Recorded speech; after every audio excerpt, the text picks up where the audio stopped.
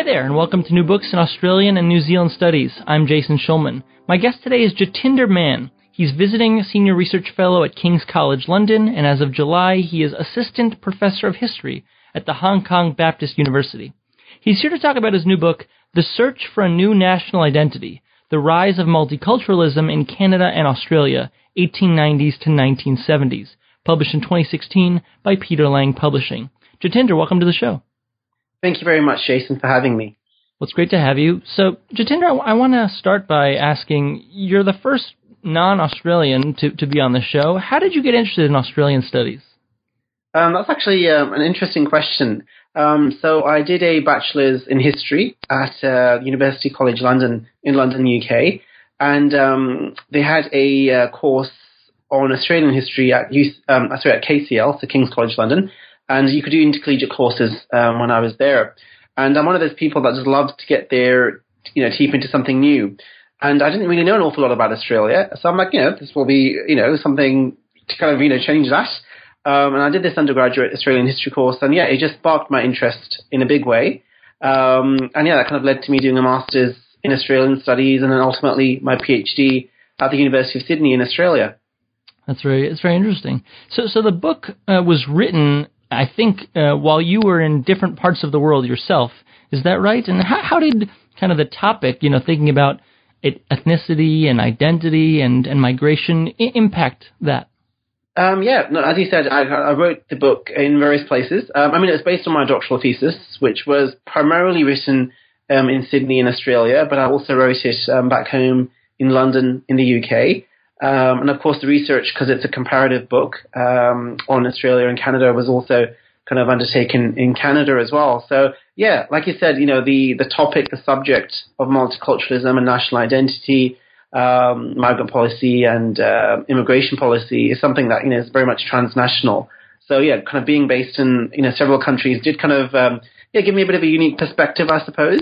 I suppose obviously my focus was on Australia and Canada because they were the two countries under study. It was interesting as a point of difference, I suppose, to be in the UK at times because there is no official policy of multiculturalism there. Compared to Canada and Australia. So that was quite an interesting point of difference, I suppose, compared to the other two countries. Why, in your view, is comparative analysis important, and why compare specifically Australia with Canada? Well, I'm a big believer in the benefits, the scholarly benefits of comparative research. A point I often make is a lot of things, would not come to light if you didn't compare one country with another. I think literally, through that process, certain things do come to the surface which wouldn't necessarily arise if you just focused on one country or the other.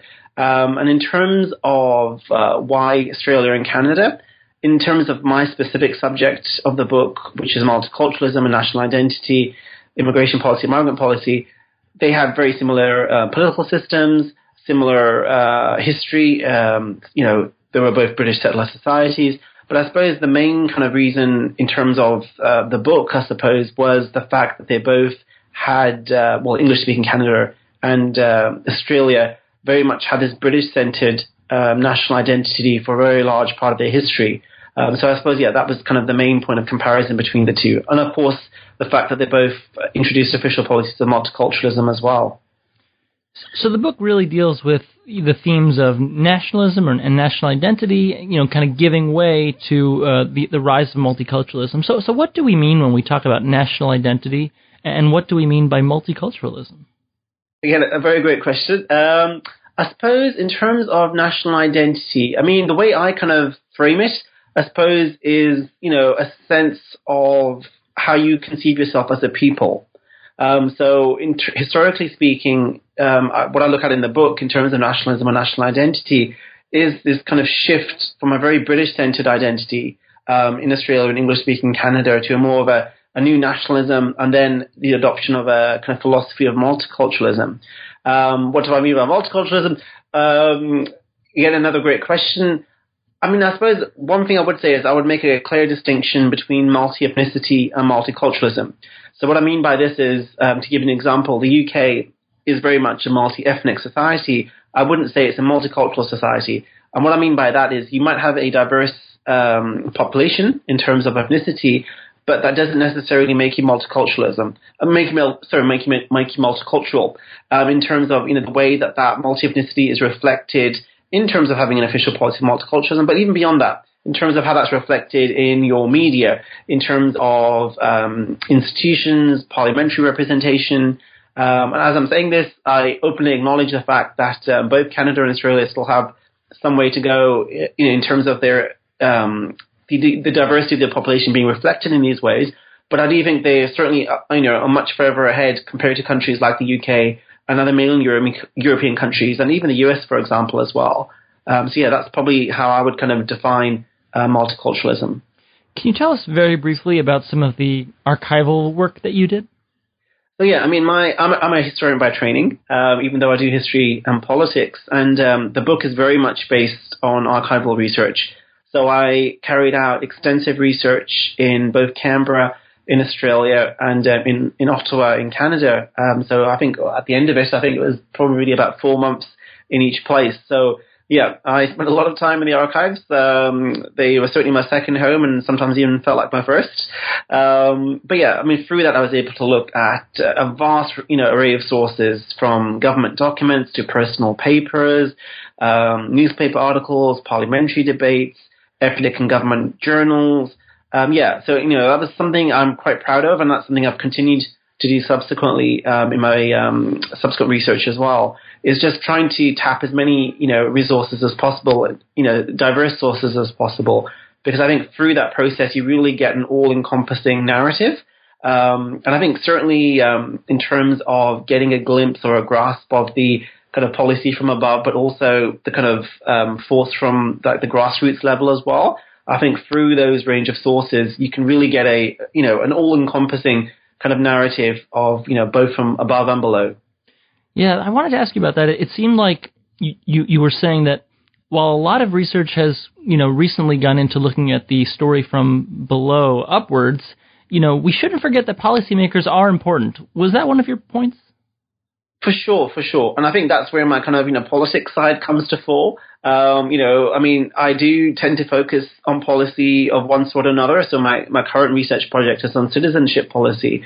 But the way I see it is, policy doesn't just come from the clouds.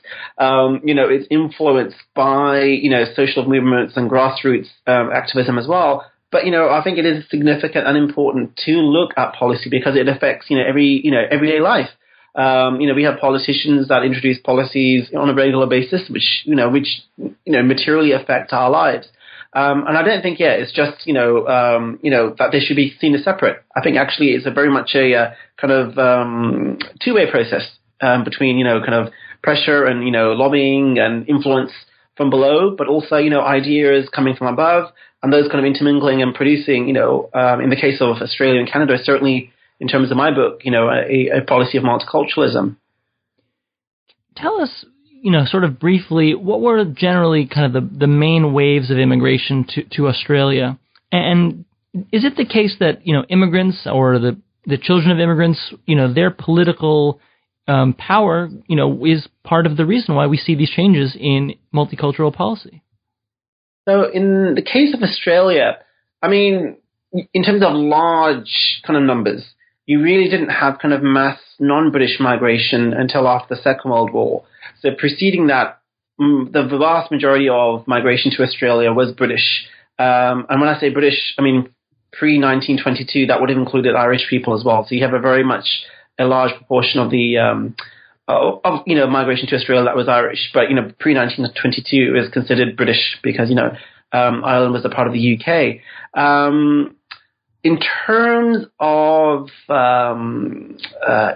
impact, in terms of second generation, I certainly agree. And I think this is the kind of a major point of difference between Australia and Canada. So Canada experienced mass non-British migration much earlier in the late 19th century compared to Australia. I mean, I should point out you did have numbers of Italians and German migrants arrive in Australia, but I do emphasize the fact that they weren't large numbers, certainly comparable to Canada. So yeah, that's the point of difference I would make there. And yeah, in terms of lobbying and influence in terms of an official policy of multiculturalism, in Canada, I think it was visible earlier. So in the 60s, you had Ukrainian Canadians especially who were at the forefront for pushing for a policy of multiculturalism. And they weren't alone, but they are probably the most notable group. The interesting thing is, in Canada about that point, because they've been there since the late 19th century, we're talking third, even fourth generation. So they were very well entrenched. They had political representation in Parliament. They had, organizations which had considerable lobbying power and, were taken seriously. The interesting thing in Australia is, because of the mass non-British migration taking place much later, after the Second World War, there was like a bit of a disparity in terms of development here. So it was much more earlier in Australia. So Greek Australians and Italian Australians, two of the most prominent groups in terms of numbers after the Second World War, were still kind of in the infancy in some ways in terms of, being able to have political representation and having that kind of lobbying power. So in a way, I would say, in terms of an adoption of a policy of multiculturalism, grassroots activism was more significant in the Canadian case than in the Australian case. Mm-hmm. You talk in the book a little bit about the distinction between assimilation and integration, and you've talked a little bit about, England, as you see it, is a little bit different maybe than Canada. What is the difference between those two ideas? So I suppose assimilation, generally speaking, was kind of a policy which expected migrants, so non-British migrants, to incorporate themselves into their host culture completely. So this meant an abandonment of your kind of ancestral culture that you'd left, not speaking the language that you'd also kind of brought with you. You needed to learn English, or English and French in the Canadian case, or English or French in the Canadian case, I should say. That was, it was pretty much, you literally no kind of encouragement of maintaining your heritage or culture in any way. It was just, no, you need to completely leave that behind. You need to embrace the Anglo-centric in Canada or Anglo-Celtic culture in Australia and become, Australian or Canadian, which for the large part of, that policy, if not entirely, was, very much based on this British-centered identity. Integration, on the other hand, was a policy which I think actually firstly recognized that assimilation wasn't entirely successful.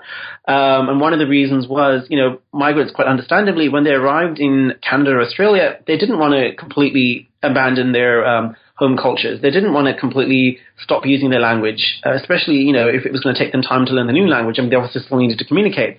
And they weren't confident perhaps in English as quickly, as the authorities perhaps would have liked. So I think there was an understanding that, this took time, and also a kind of recognition that perhaps the second generation would be much more successful than the first generation, for the very fact that they'd been born in the new country, they would have gone to school, they would have had that educational experience, language would have come a lot more easier to them. So I suppose, that was that kind of acknowledgement that it took time, and perhaps the second generation was where perhaps it was really going to be more successful. But I would also say, integration meant different things at different times as well. So it was very much a process. It wasn't like it was a static kind of policy or concept. So it's an initial stage. I think the emphasis would have probably have been a more kind of on the assimilation side of the spectrum. Whereas towards the end in both countries, I think, there was much more of an encouragement, perhaps even, to kind of maintain certain elements of the culture that you brought with you, especially in terms of language. Last question before I let you go. What changes in the 1970s when your book ends? And if there was a sequel to your book, what would it say? Interesting. I suppose, the 70s is when, that's one of the reasons why I stopped, although my conclusion does kind of take it to the current day. In terms of the two policies in the two countries. But, that's when official policies of multiculturalism were introduced in Canada initially in 1971 and in Australia in 1978. I suppose, the point I would make is after those policies were introduced, things developed and evolved. And the point, I would certainly make is the initial kind of thrust, certainly in Canada, in terms of the multicultural policy was cultural preservation.